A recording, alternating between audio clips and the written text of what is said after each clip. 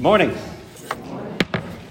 We are going to be in the book of Judges this morning, Judges chapter 6. So I'd invite you to turn with me there, if you would, to Judges chapter 6.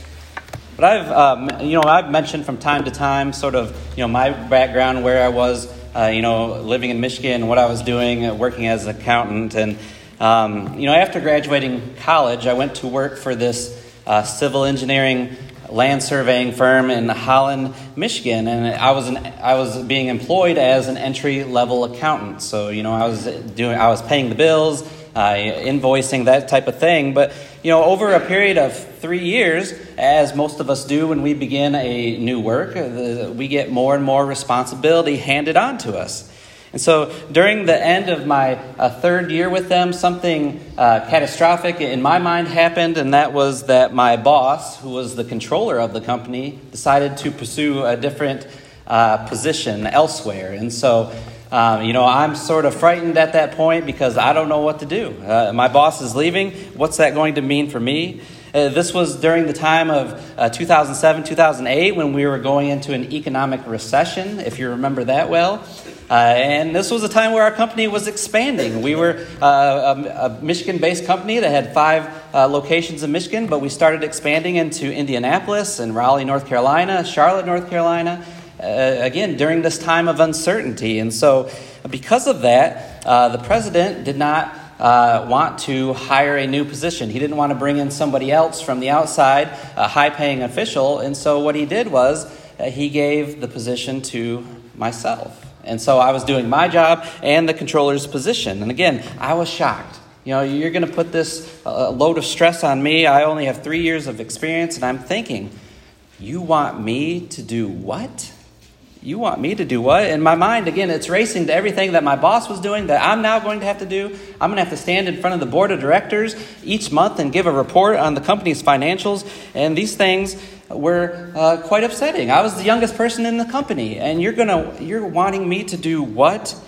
But eventually, with the consult of talking to my family and getting some time to think about things, I eventually accepted the position. But my story is not uncommon. Each one of us has gone through these things in our lives, whether it's within our careers or maybe it's within our personal lives. We ask these questions of ourselves: how can I do that? You want me to do that on my own?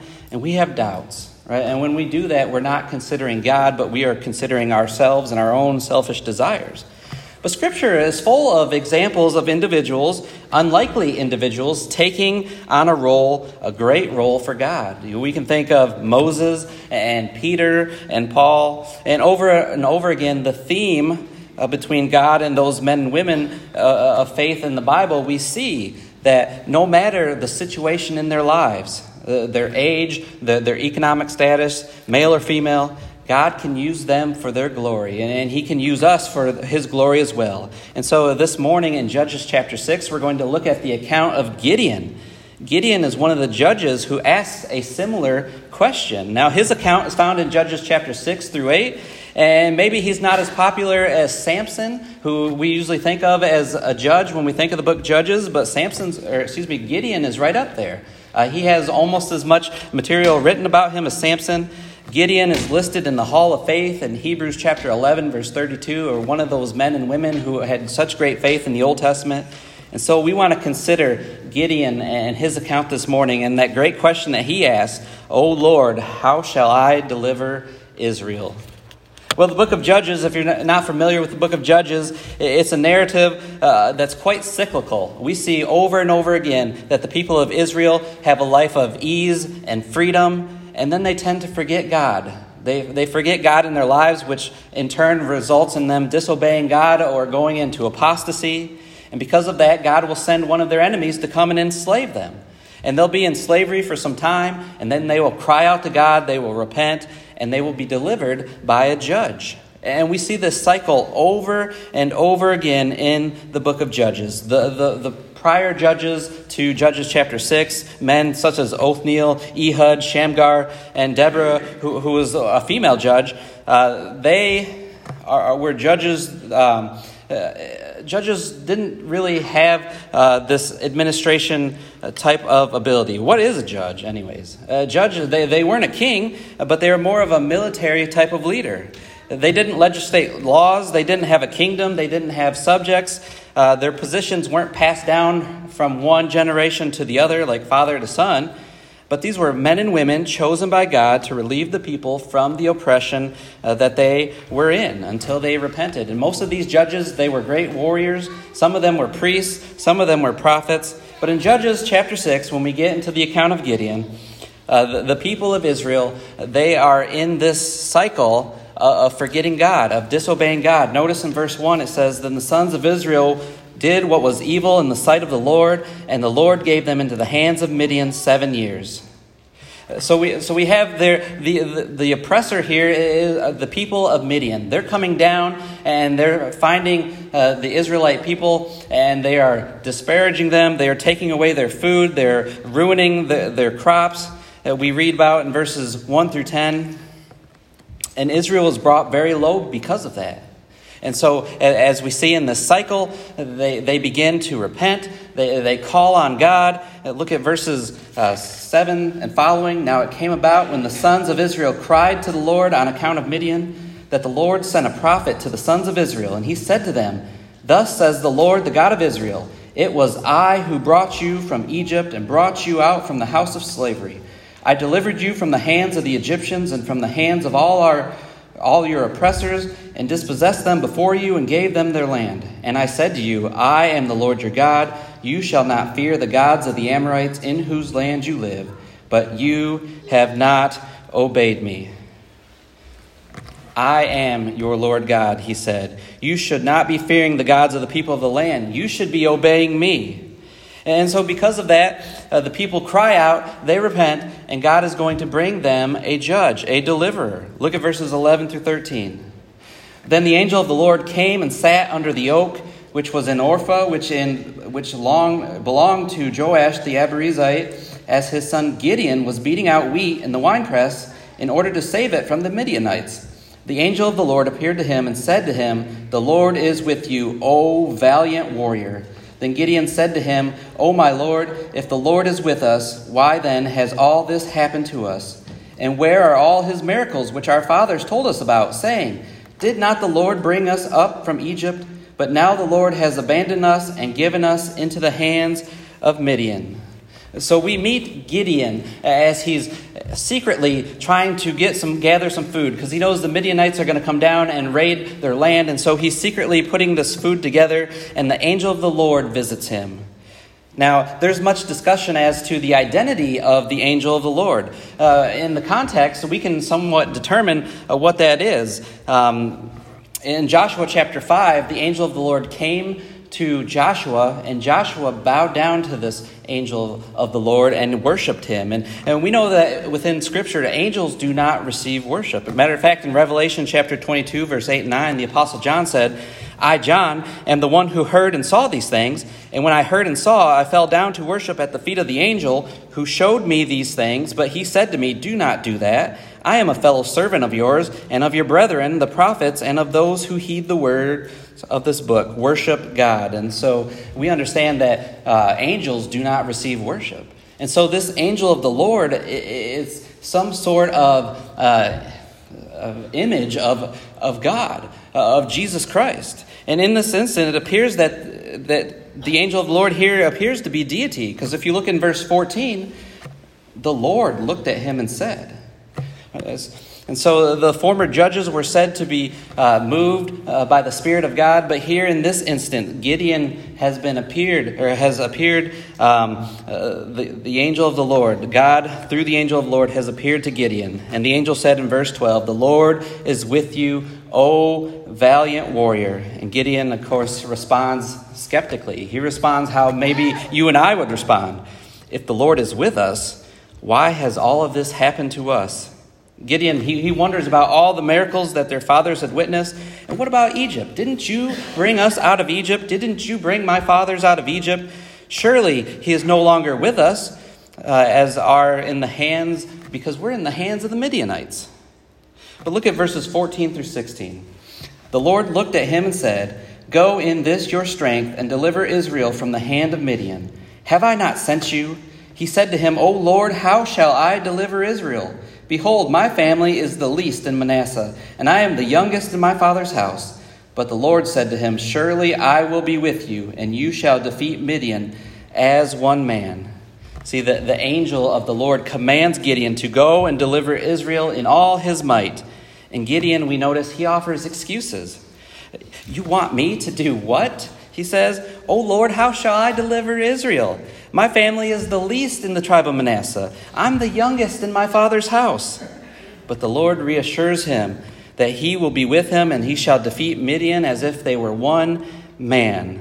And then look at verses 17 and following. "So Gideon said to him, 'If now I have found favor in your sight, then show me a sign that it is you who speak with me. Please do not depart from here until I come back to you and bring out my offering and lay it before you.' And he said, 'I will remain until you return.' Then Gideon went in and prepared a young goat and unleavened bread from an ephah of flour. He put the meat in a basket and the broth in a pot and brought them out to him under the oak and presented them. The angel of God said to him, 'Take the meat and the unleavened bread and lay them on the rock and pour out the broth.' And he did so. Then the angel of the Lord put out the end of the staff as was in his hand and touched the meat and the unleavened bread, and fire sprang up from the rock and consumed the meat and the unleavened bread. Then the angel of the Lord vanished from his sight. When Gideon saw that he was the angel of the Lord, he said, 'Alas, O Lord God, for now I have seen the angel of the Lord face to face.'" Verse 23, "The Lord said to him, 'Peace to you, do not fear, you shall not die.'" And of course, as many who are skeptical of things such as this, they ask, "I need a sign. God, I need a sign." Gideon asks for a sign, and he goes and prepares this meal. And it's quite a sacrifice. A young goat and enough bread to feed a family for several days. And the angel of God performs this miracle by consuming the fire, or consuming the meal in the fire. And then he vanishes from his sight. And Gideon, at that point, is convinced and is reassured that he will be victorious, just as the angel of the Lord told him. "For I have seen the angel of the Lord face to face." And he tells him, "Peace be to you, do not fear, you shall not die." Well, what can we this morning learn from this lesson? What can you and I understand from this? You know, many times we answer God the same way. We want to know, we ask that question, you want us to do what? You want me to do what? It seems so simple, doesn't it? Does it not? If God calls one to a task, if he asks something of us, one should just do it. We should just do it. But there are men like Moses who did not want to go. There are men like Isaiah who say, "I'm too sinful." There are men like Jeremiah who say, "But I am just a youth." And there are men like Gideon who want assurance. They want to see a sign. And Gideon's excuses, again, they're so familiar. They're so familiar if you recall the account of Moses in Exodus chapter 3, verse 4. Again, Gideon says, "O Lord, how shall I deliver Israel? My family is the least in Manasseh. I am the youngest in my father's house." And again, Moses, when he was before God in the burning bush in Exodus chapter 3, verse 4, he asked some similar questions. He said, "Who am I? Who am I to do this, to go to Pharaoh and to announce this?" See, Moses and Gideon, they both doubted their self-worth. Certainly God doesn't need me, and we do that as well. In 2 Corinthians chapter 4, verse 7, and I'm going to flip through some New Testament scriptures if you want to follow along. In 2 Corinthians chapter 4, verse 7, here Paul is writing and says, "But we have this treasure in earthen vessels." Now he's speaking of the gospel. He says again in 2 Corinthians chapter 4, verse 7, "But we have this treasure in earthen vessels, so that the surpassing greatness of the power will be of God and not from ourselves." See, the gospel is in each and every one of us. We as Christians have that gospel message to bring to others. We are those earthen vessels. We are those things that decay over time, and they're fragile, and we have this message that we need to get to others. Again, we ask ourselves, certainly God doesn't need me. Who am I? But God says here through Paul's writings in 2 Corinthians chapter 4, this is how the gospel message gets out. This is how we tell others. It goes from one person to another. And then, of course, Moses also had the excuse of, "I have no message to offer." Moses and Gideon both doubted their abilities. They may ask the questions that I just don't know the answers to. I can't go in front of these people because maybe they're going to ask something that I just don't know. Again, 1 Peter chapter 3, verse 15. This is the verse that I have gone back to a couple of times with you, a couple of times, as far as an important verse in my life. And hopefully you'll be studying this as well and maybe applying it to your life. In 1 Peter chapter 3, verse 15, Peter here writes, "But sanctify Christ as Lord in your hearts, always being ready to make a defense to everyone who asks you to give an account for the hope that is in you, yet with gentleness and reverence." You see what Peter says there is that as Christians, we always need to be ready to make a defense, to give a reasoned argument for the hope that is in us. Not that we're going to get in a fight and an argument with individuals, but that we can easily and logically explain to others, show others through the Scriptures why we have this hope, so that we won't have these doubts such as Gideon or Moses to say, I don't have a message to offer. I don't know how to answer those questions. But when we study the Scriptures, when we apply 1 Peter 3:15 to our lives, that we need to always be ready to make a defense, that we can, as God would have us to do, offer that excuse. And also, notice Moses also said that they're dull of hearers. They won't listen to me. That was another excuse that Moses gave. Moses and Gideon both doubted their confidence. Right? They might not believe in me. And maybe they're emphasizing that me part. They might not believe in me. Look at Romans chapter 1, verse 16. Again, this is a verse that may be very well familiar with you. In Romans chapter 1, verse 16, we want to emphasize this part here. As Paul writes to the Christians in Rome, and he says here in verse 16, "For I am not ashamed of the gospel, for it is the power of God for salvation to everyone who believes, to the Jew first and also the Greek." It's not about me. It's not about Moses. It's not about Gideon. But the power of the gospel is in that message. I am not ashamed of the gospel, for it is the power of God. They might not believe me, but that's okay. It's God who they are rejecting. It's God who they are turning down. It's God who they're not listening to. But the power is in the message. We also remember that Moses gave that excuse that I'm just not eloquent enough. I'm not a good speaker. Look at 1 Corinthians chapter 2. Paul addresses this as well in 1 Corinthians chapter 2 and verses 1 and 2 to this effect. In 1 Corinthians chapter 2, Paul says, starting in verse 1, "And when I came to you, brethren, I did not come with superiority of speech or of wisdom, proclaiming to you the testimony of God.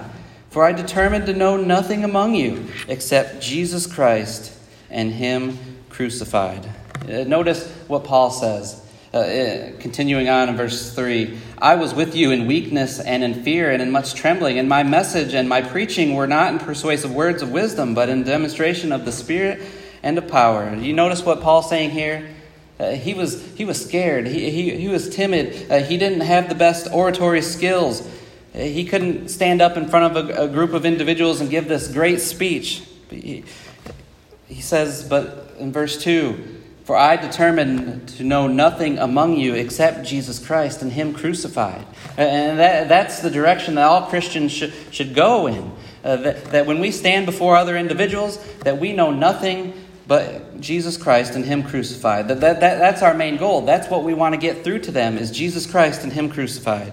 And then notice that last excuse that Moses gave. He said, "Send someone else."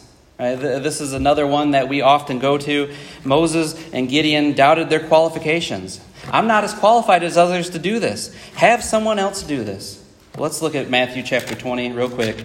In Matthew chapter 20, starting in verse 26 and 27, we'll notice that Jesus says these words. He says, "It is not this way among you, but whoever wishes to become great among you shall be your servant, and whoever wishes to be first among you shall be your slave." See, they doubted their qualifications. They doubted the qualifications that they had to go to these individuals and to speak, whether it was Pharaoh or to the other Israelites in Gideon's case. But Jesus says here that if you want to be great, you need to be the servant. You need to go and do the work. If you're looking to be great in the eyes of men, you're not going to be great in the life after. And so we notice that God provided assurance to each one of Moses' excuses, and Gideon's as well. And he does that for us as well.